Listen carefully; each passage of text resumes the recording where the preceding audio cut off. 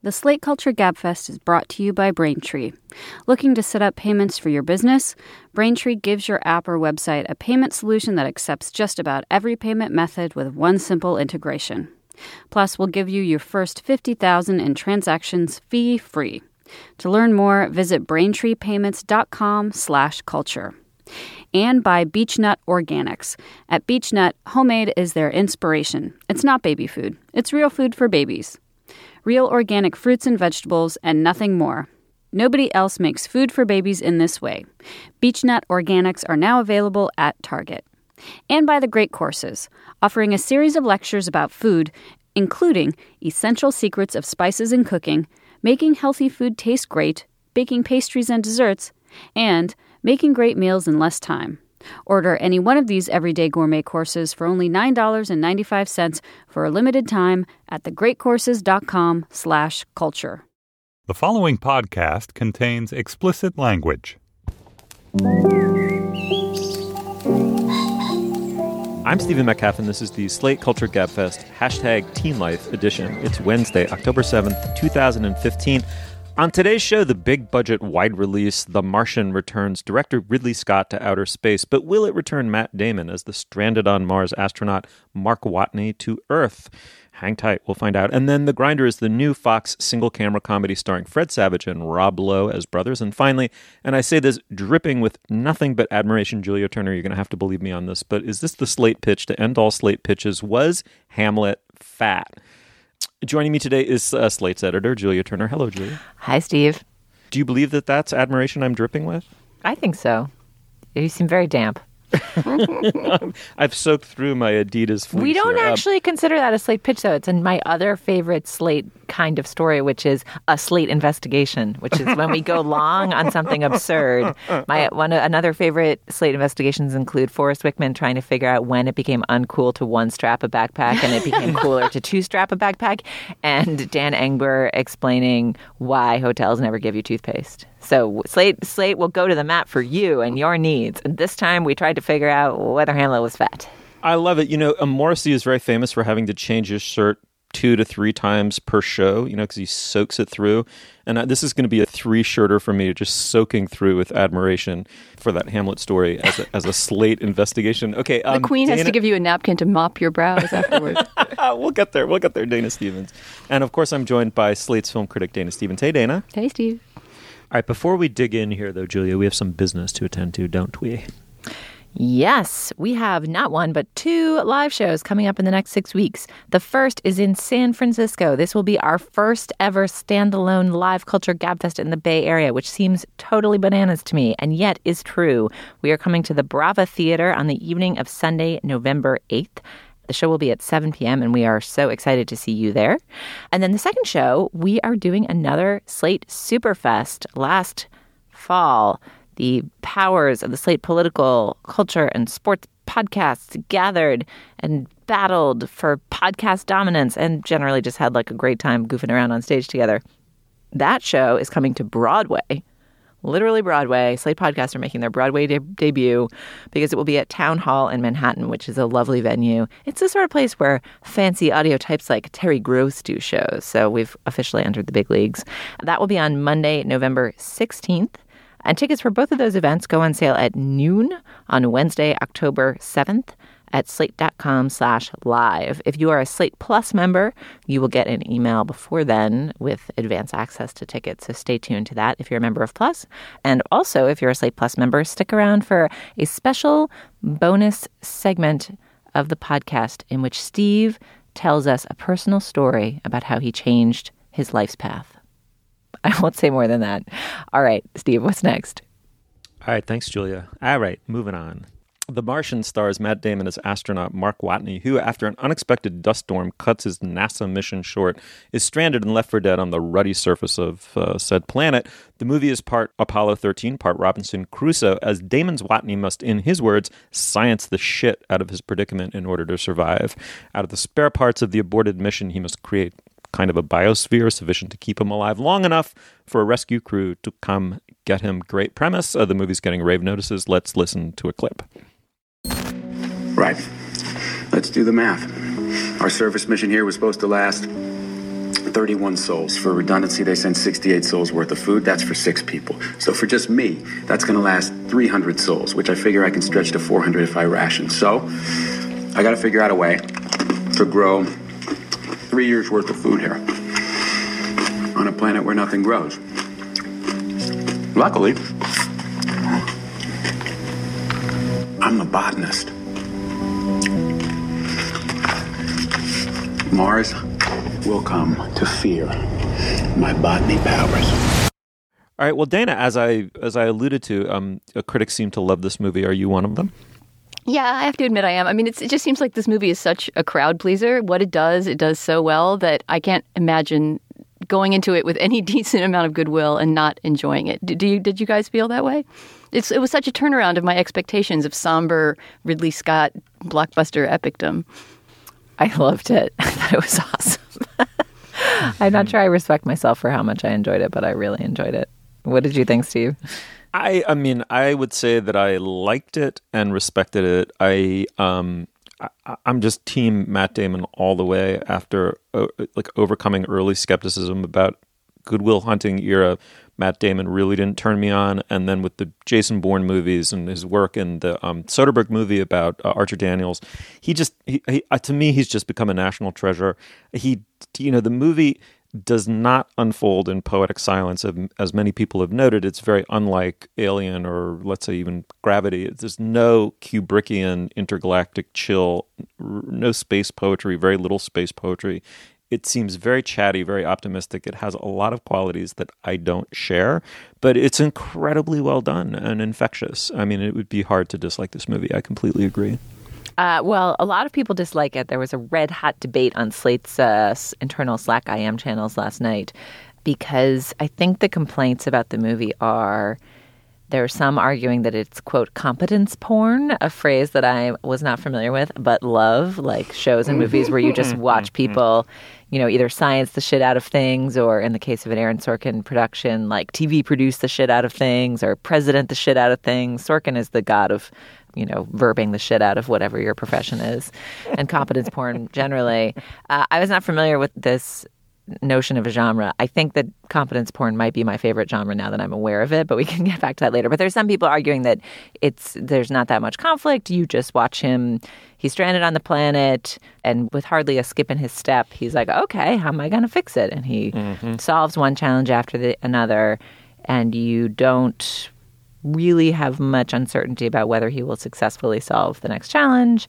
And you also don't even quite see him figure things out. He just either knows the answer or gets beamed the answer from ground control in Houston once he manages to science the shit out of a way to communicate with them. So some people felt it was like hokey and lacking in suspense. I found it very enjoyable nonetheless. But I think there are complaints, and those are the complaints. But to the extent that those are legit criticisms, and I certainly felt them a little bit, I'd love to hear your reply to them. I mean, so why does it succeed if all of that is at least somewhat true?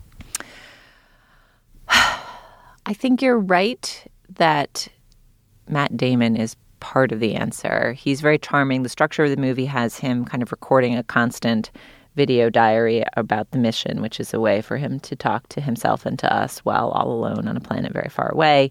That doesn't feel too contrived once you get used to it.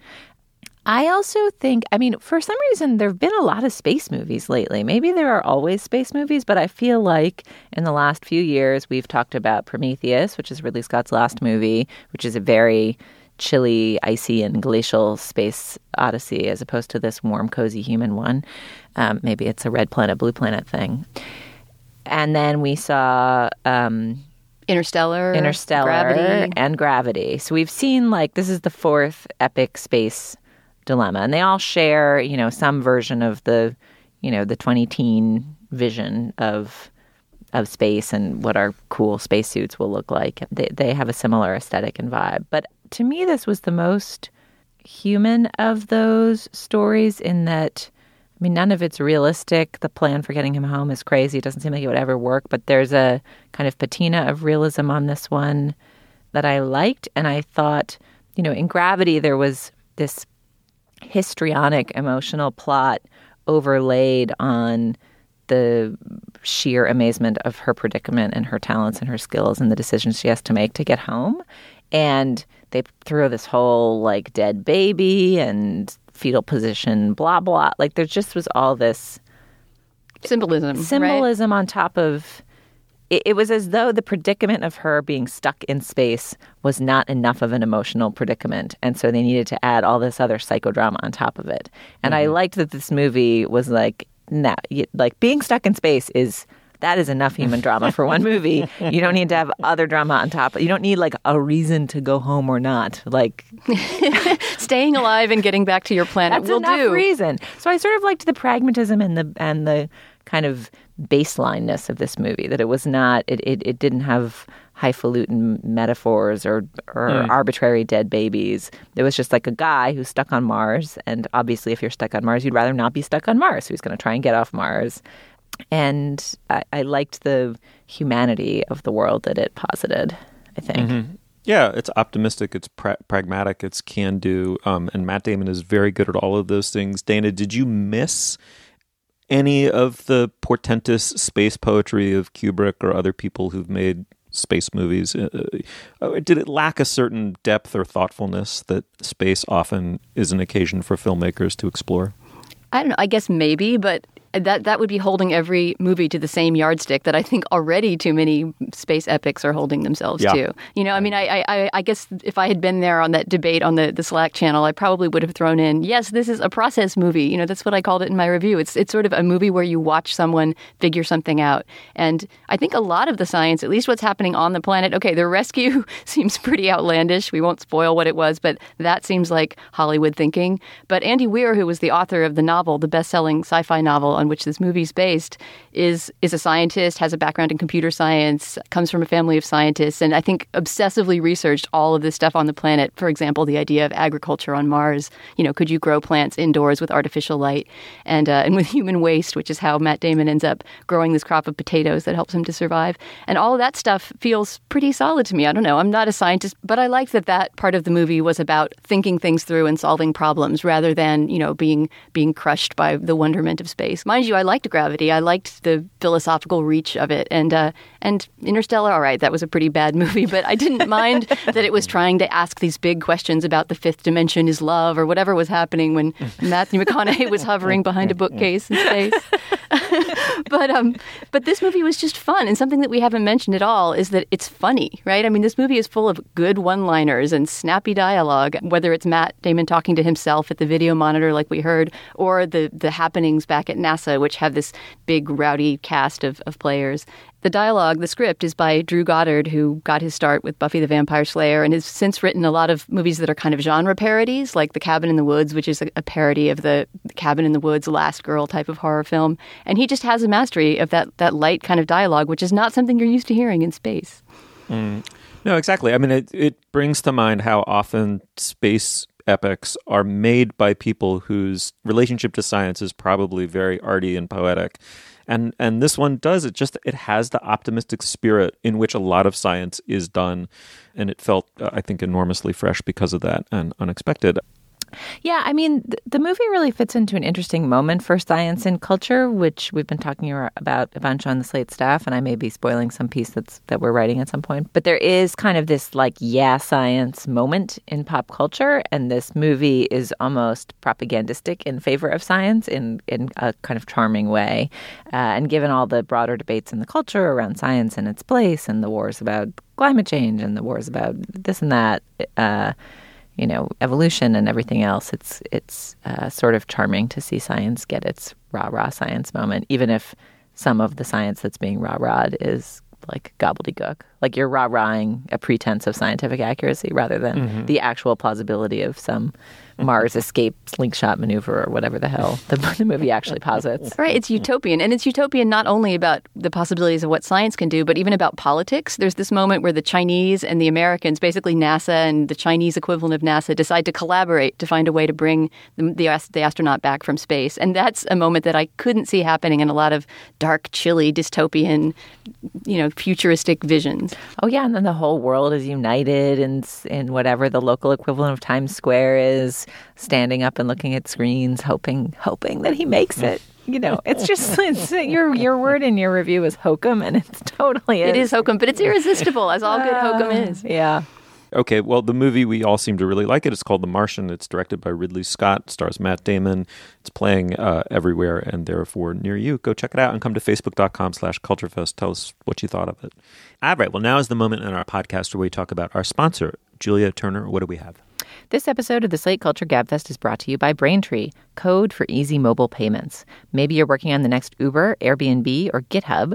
Then why not use the same simple payment solution that helped them become what they are today? Braintree makes mobile payments so fast, easy, and seamless it's almost magical. Add it to your app with just a few lines of code, and you're instantly ready to accept Apple Pay, Android Pay, PayPal, Venmo, credit cards, even Bitcoin. And if some other way to pay comes along, barter, cowrie shells, whatever, we'll support that too. Braintree's fast payouts and continuous support mean you'll always be ready, whether you're earning your first dollar or your billionth. See fewer abandoned carts and more sales with Braintree's best-in-class mobile checkout experience. To check it out for yourself, visit BraintreePayments.com/clients. All right, Julia, thanks. Moving on. The Grinder is a no-laugh track, single-camera, half-hour comedy from Fox. It's new and it stars Rob Lowe as an actor who, after his hit TV show, the eponymous Grinder, has gone off the air, returns to his hometown of Boise, Idaho, and moves in with his brother, played by Fred Savage. Why don't we listen to a clip? Right, and we should say here that Rob Lowe's character is not speaking to Fred Savage, but to Savage's son, who, like big, cool football player, agreed to come over and hang out with this gawky son. But it turned out he just wanted to make out with the son's cool older sister. And Rob Lowe's character is avenging the wronged nerd in the scene we're about to listen to. Let's just lay all the cards out on the table.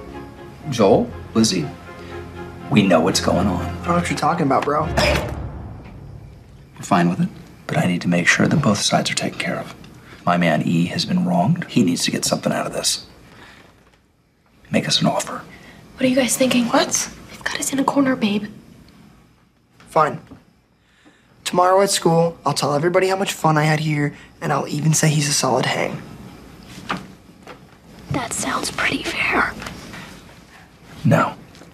We want pictures from your private online accounts posted, giving him a piggyback ride, hashtag best friends, hashtag teen life. Hashtag teen life? What part of hashtag teen life do you not understand?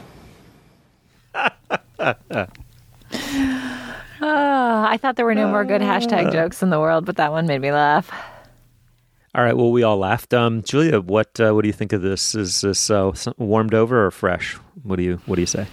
It is an interesting set of ingredients have been put into a pot. And I am not sure what's going to happen when the simmer of a full 22-episode TV season begins. But it seems like it's got good bones. I am hopeful about The Grinder. I like the notion of a sitcom that satirizes the worst tropes of TV dramas. And also Rob Lowe is just fun to watch in this environment. Yeah, this show I think is really all about the comic timing of Rob Lowe, who is pretty incredible as a narcissist. There's nothing he can play the way he can play, somebody who completely believes in his own bullshit. Did it strike anyone else? Maybe somebody has written about this, but that this is sort of like a more comic version of Better Call Saul. It's the same setup. It's two brothers. One is a serious lawyer. One is sort of a joke lawyer, right? A kind of a showman lawyer. And it's the two of them trying to create a practice together and the tension that creates. It kept striking me. I really miss Better Call Saul. Can't wait for it to come back. So maybe this just seemed like a comic reinterpretation. Oh, that makes me like the show so much less. You didn't like Better Call Saul? No, I love Better Call Saul, and this show pales in comparison to that when I think of them in the same lineup. We agree that they're tonally just so completely different. I mean, I agree I love Better Call Saul, but schematically they're the same, but in every other way they're not at all. Can I just confess that I loved this.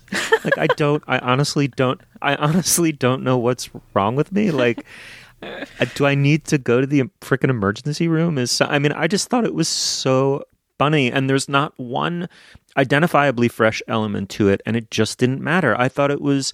My problem with comedies like this is that they always cross the line between like the kid who's cute and the kid who's cutesy. They always go for forced whimsy. Big comedy has made comedic acting so self-conscious and so crap-eating in my estimation. For some reason, I felt like this stayed on the right side of that line, improbably the whole time, stayed on the right side of the line and was filled with nothing but honest whimsy. I was totally shocked by it.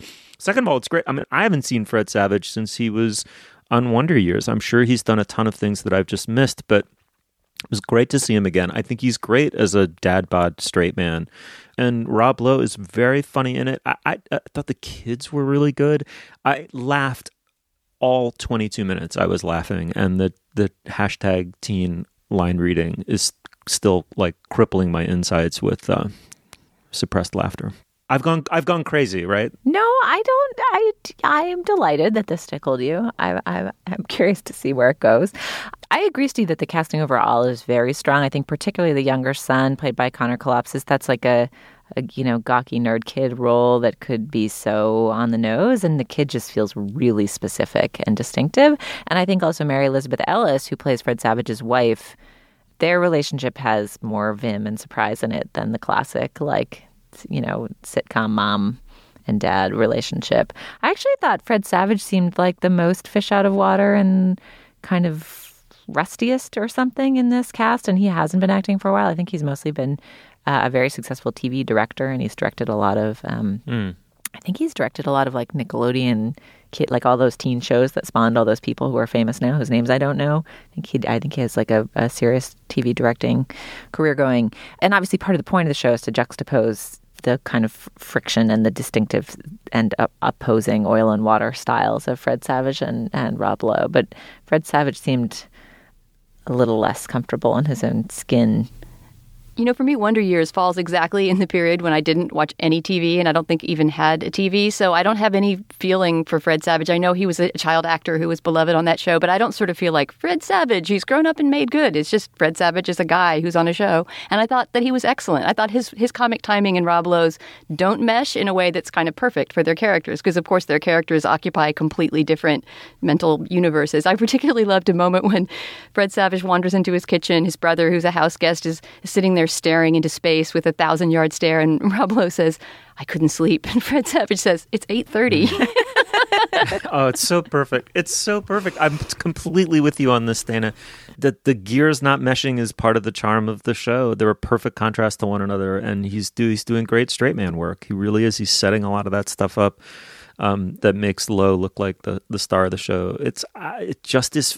I don't know how else to describe it. It's just funny. It's the thing that it is as funny as it thinks it is, which I think, for me at least, has become increasingly rare. There's a lot of super highly professionalized, really super competent. I mean, this is not really intended as the backhanded insult that it's going to sound like.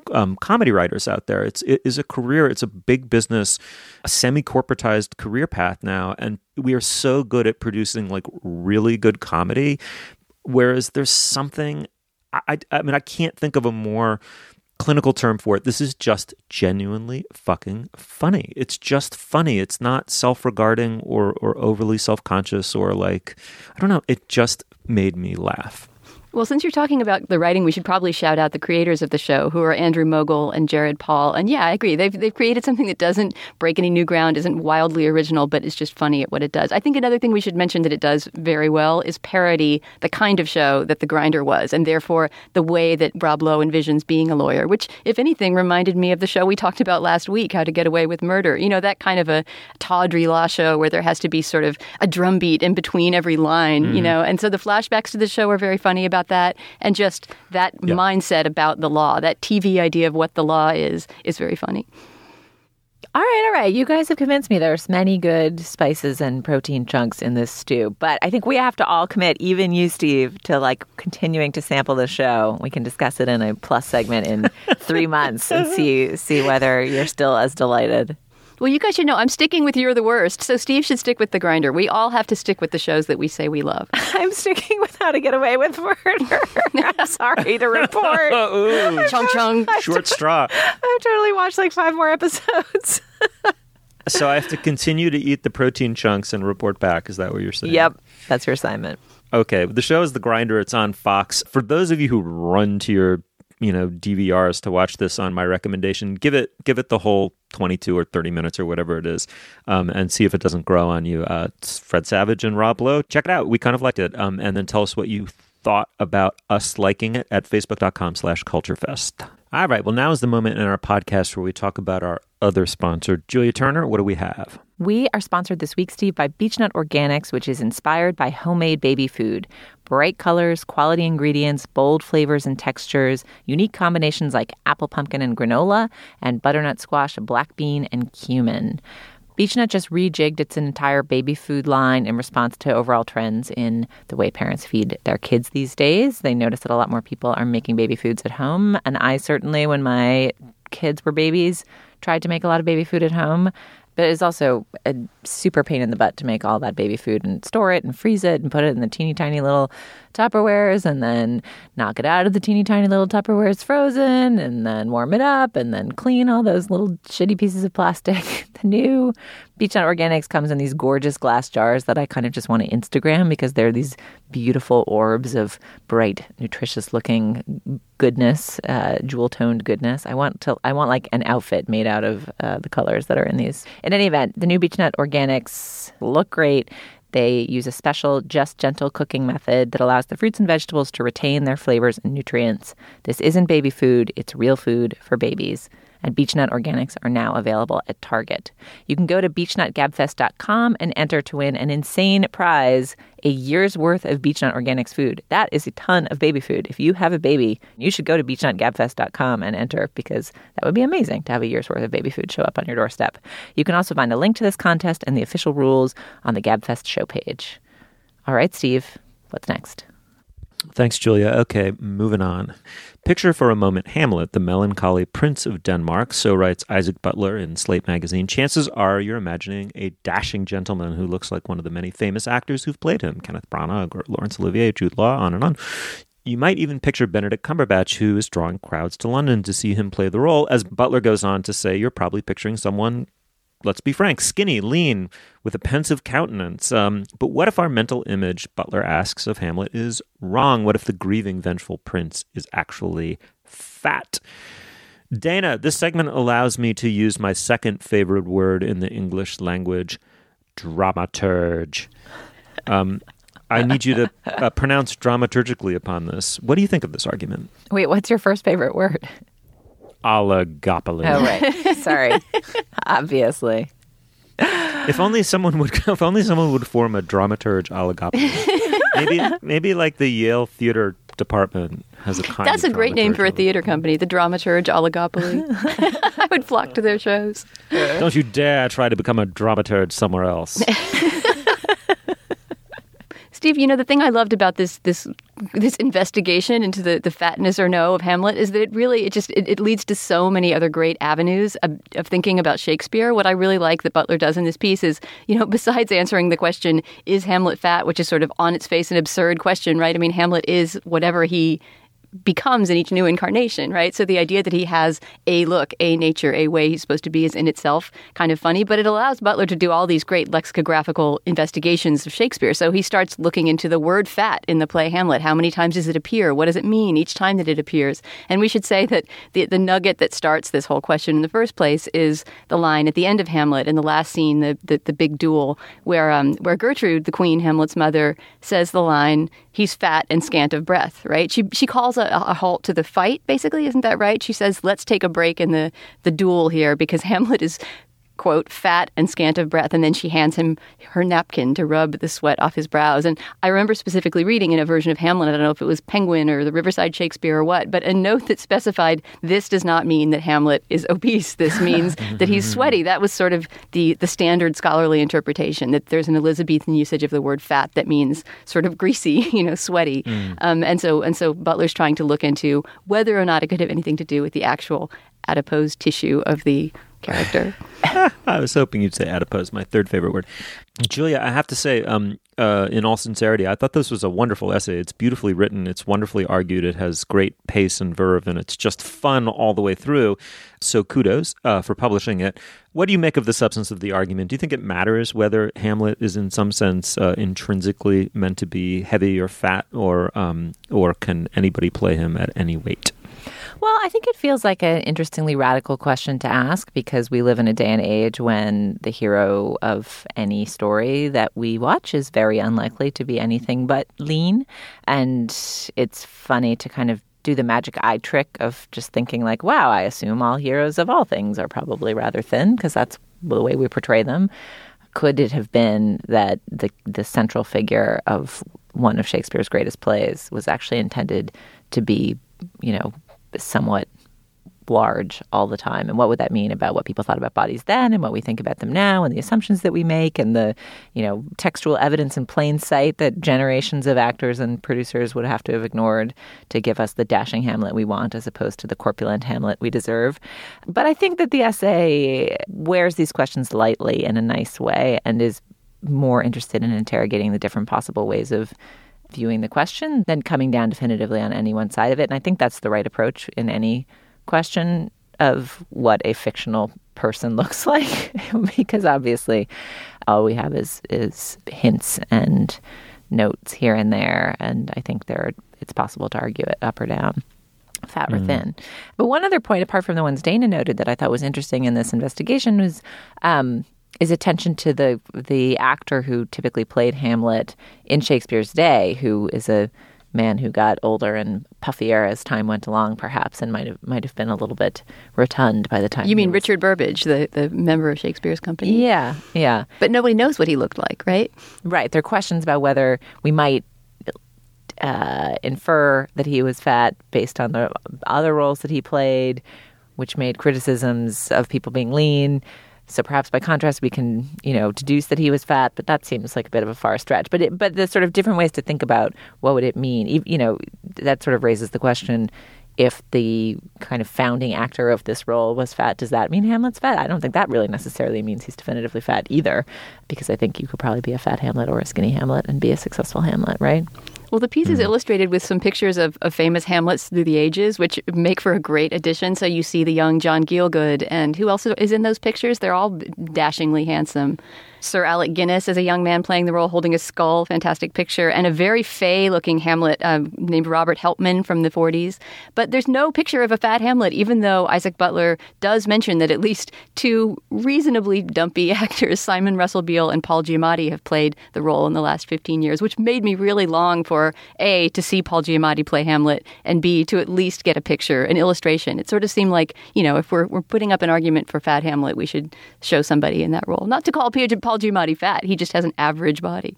Right. It raises the interesting question of why we assume from textual evidence that Hamlet would be thin. I'm trying to remember now. I mean, is there anything that suggests, other than the kind of totality of the psychological portrait of Hamlet, that suggests, why one associates pensive with thin, I don't even know in the first place. But it's interesting to think about why the tradition started. Just a romantic vision of a handsome young man, right? We know Hamlet's relatively young. We know he was a student. We know that he has Ophelia pining for him. There's various things sort of suggesting that he is a dashing youth. Whether that goes with thin or not is more culturally determined. Well, what's funny, too, is that his age is in question, right? There's some evidence that he's as old as 30. There's some evidence that he's an undergraduate. It seems unclear just how old he is. It's funny because you could do it either way, right? Sort of acting as everyone's conscience, which makes him seem like he should be sort of rapier and thin.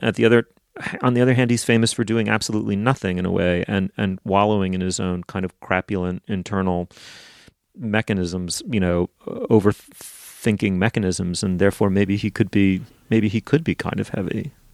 Yeah, it sort of depends what the metaphor is. If you think about the jolliest man in Shakespeare as Falstaff, right? Like the most explicitly rotund, or at least in my mind, maybe there's not so much textual evidence there either, but I suspect that's wrong.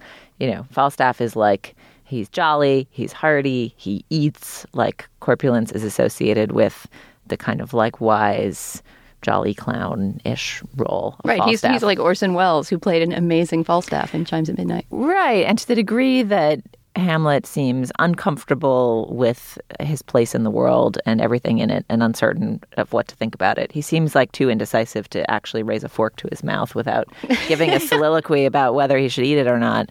So it seems plausible that he'd be wasting away because of his indecisiveness. But you're right. You can argue it up or down. You could, in terms of what body type does it make sense for an indecisive drifter type to have. Like, I don't know. You could make it either way. I think that's why I love this piece in a way. It's by a playwright. We should mention Isaac Butler is a man of the theater himself and has a show that's about to be produced at BAM. And I think he has done a lot of thinking about what theater is. And that, in a way, I think is what this piece is about more than the fatness or not fatness of Hamlet, right? It's about the eternal rejuvenation and rejuvenability of a great theater character. By the way, I just want to interject here and make it absolutely plain. I am associating no characterological qualities with body types at all. I hope I'm arguing against that and not for that. I'm just wondering why one trend or the other might have taken over in people's heads about who Hamlet ought to be. But kind of moving on from there a little bit, Julia, can you think of instances where a character has been portrayed by someone who made them seem completely different to their original literary identity? Yeah, I mean, I was trying to think about that too, Steve. And I love, I think part of what I like about this essay is that I've never really liked Hamlet that much as a play or as a character. I recognize that's like just a moronic sounding thing to say. It's obviously an excellent play. But like a Slate investigation. Was he all that? Was Hamlet all that? Is Shakespeare any good? That's not relatable. Now the truth can be known. I understand the things that Hamlet does wonderfully, but in general, I have trouble with the kind of great protagonist of literature. I've talked about this on the show before, who is like just woefully indecisive about things like the kind of the brooding, the great brooder, Raskolnikov, Hamlet, the great brooders of literature. These are not the parts of literature that most resonate for me. And it would be interesting. I was wondering whether I would enjoy Hamlet more if I could see a production of Hamlet that had a very unromantic, undashing Hamlet, that if it portrayed Hamlet in ways that are not classically seen as obviously swoon-inducing in Ophelia, and if it wasn't assumed that he was such a compelling ditherer, whether that might change the way the play plays for me. Obviously, there's all kinds of assumptions about body types embedded in that I am with you, Steve, and not wanting to endorse any particular reading, but it would be neat to see a production of Hamlet that really was very unglamorizing of Hamlet, however it achieved that, whether through body type or through other modes, because I haven't quite seen that version of Hamlet, I don't think, and I would be intrigued to see how that would transform the play a bit. In terms of other bits of literature, who are the most surprising versions? I don't know. Do you have a good answer to that, Dana? I mean, this isn't exactly literature. It's more real life, but I was thinking of Cate Blanchett playing Bob Dylan in the Todd Haynes movie, I'm Not There. And that's one of those moments where, someone takes a character into a completely new direction. But literary figures, I don't know. I can think of miscasting, but that's a little bit different than, great unexpected casting that reveals something new. This is only because I can think of it off the top of my head, but when Alec Guinness played George Smiley, and I think Smiley was meant to be supremely anonymous looking, and I even think Le Carre had him as slightly overweight. That he was sort of inelegant, slightly overweight, and a man that you would walk by and never think about twice, which is why he was a great spy. And Guinness has some of those qualities. He can look plausibly anonymous, but he so became George Smiley after those two BBC miniseries adaptations of the Le Carre books, spy books, that it was just impossible. It became impossible not to read the books and simply eliminate from any adjectival description that conflicted with one's mental image of Alec Guinness. But I'm sure there are dozens of others like this, where the film portrayal really just completely overtook in the public's mind the identity of the character. I mean, is Atticus Finch supposed to be anything that Gregory Peck isn't? I mean, if so, one sides with Gregory Peck and one's fine. It always does go to the obvious, like, let's just make him a little more attractive kind of mode, right? I mean, I guess, like, the Mr. Rochester that we saw in the Jane Eyre, the Gary Fukunaga Jane Eyre that we talked about a few years ago. Mr. Rochester is supposed to be compelling, but he's also supposed to be kind of like, I don't know. He's not supposed to just be like a dapper charmer, right? And he needs to be slightly grotesque. It was also played by Orson Welles really convincingly, actually. Not played by Orson Welles in the Cary Fukunaga version. And then I also, the other experience I had this with, but again, this feels much more mundane, is the casting of Emma Watson as Hermione in the Harry Potter films, which she was too young for anybody to know quite how composed and gorgeous and glamorous she would seem by the time the series was over. But the Hermione of the books is like a frowsy-haired proper nerd, you know, in the manner of kind of like the glorious full nerd early Hillary Clinton photos, or even the glories of Chelsea's protected early nerddom. Like, I would have loved a true girl nerd in that role, and not like pretty girl with glasses version of a girl nerd. Even though she did great in that role eventually. Like, yeah. I didn't begrudge, I feel like all the Harry Potter kids became those characters so completely that they kind of inhabit the books now. Yeah, I love Emma Watson. Whatever. But the jarring moment of like, oh, that was sort of the Hollywood version of that role. You end up getting just handsomer and prettier versions of the particular characters that they get described always. So to some degree, this is just a pattern that you see again and again. Mm-hmm. Yeah. Well, if nothing else, we've come up with the perfect subtitle for Hamlet. Which is? Not verbing the shit out of things. To verb or not to verb? He doesn't verb the shit out of anything in that play, I think we can fairly say. All right. The essay is called Is Hamlet Fat? It's by Isaac Butler. It's it really is a terrific read. Check it out on slate.com. Let us know what you think of it and Hamlet's relative degree of, Dana, help me out, adiposity? Adiposity? Adipositivity. Oh, dramaturgically speaking. All right. Well, we're at facebook.com/culturefest as always. Okay. Now is the moment in our podcast where we talk about our other sponsor, Julia Turner. What do we got? We are sponsored this week, Steve, by The Great Courses, which are fascinating video and audio lectures in a wide variety of subjects, all taught by top experts in their field. Recently, I've been checking out the Everyday Gourmet Cooking Collection from The Great Courses, which includes the essential secrets of spices in cooking, making healthy food taste great, baking pastries and desserts, making great meals in less time. Filmed in partnership with the Culinary Institute of America, these lecture series provide great opportunities to learn from master chefs about tools and how to use them, tips for how to cook better, and other ways to enhance your cooking skills. You should check out The Great Courses for yourself, and we have a special limited time offer for our listeners. Order any of the 4 Everyday Gourmet courses I just mentioned for just $9.95. The special price of $9.95 is only available for a limited time, so order today. Go to thegreatcourses.com/culture. That's thegreatcourses.com/culture. All right, Steve, what's next? Thanks, Julia. Okay, now is the moment in our podcast where we endorse Dana Stevens. What do you have? Well, Steve, I don't usually endorse local events, hint, hint, because there are some members of our cohort who are always endorsing things that you can only do if you live in one part of the world. But always, yes. But sometimes 2 weeks in a row, the same thing. But this week, I have to endorse something local because I did something in New York City that was so wonderful. But it is an event that happens every year, and lots of people can go to it. So anyone who comes to New York in October can do this. And it's something that I've wanted to do for over a decade and have never managed to get myself there until now. So what I did on Sunday is I went to the Feast of St. Francis at the St. John the Divine Cathedral. Our producer is nodding and knows what it is. So St. Francis is the patron saint of animals, right? He's the one who's always pictured with birds landing on his shoulders, etc. He could speak to animals in the legends.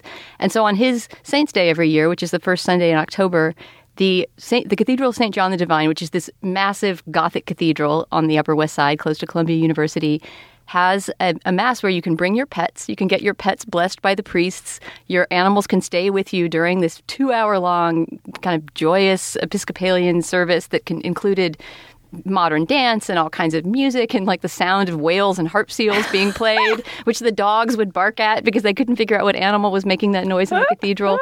And then at the end, and this is the grand finale that my daughter patiently sat through 2 hours of talking about God when she is, not at all a kid who listens to people talk about God on Sundays.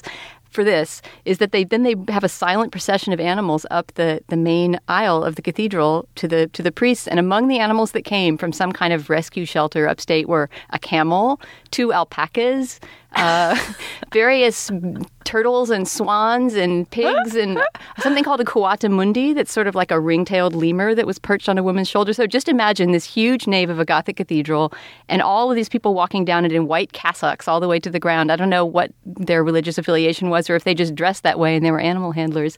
And they're leading all these beasts up the aisle, and then they come stand around the altar and get blessed, and we all sing about God's creation, and then we go home. It was just such a great experience, and I'm never going to miss it again. So it's something that you have to get online and go to the St. John the Divine website and get a pass, but it's free.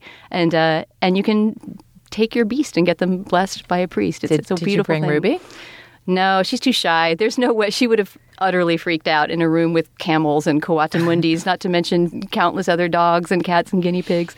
But afterwards, we walked around, my daughter and I, and kind of informally interviewed some of the people there about their animals and why they had brought them. And it was such a great experience. So don't miss the Feast of St. Francis at St. John the Divine Cathedral if you're ever in New York in October.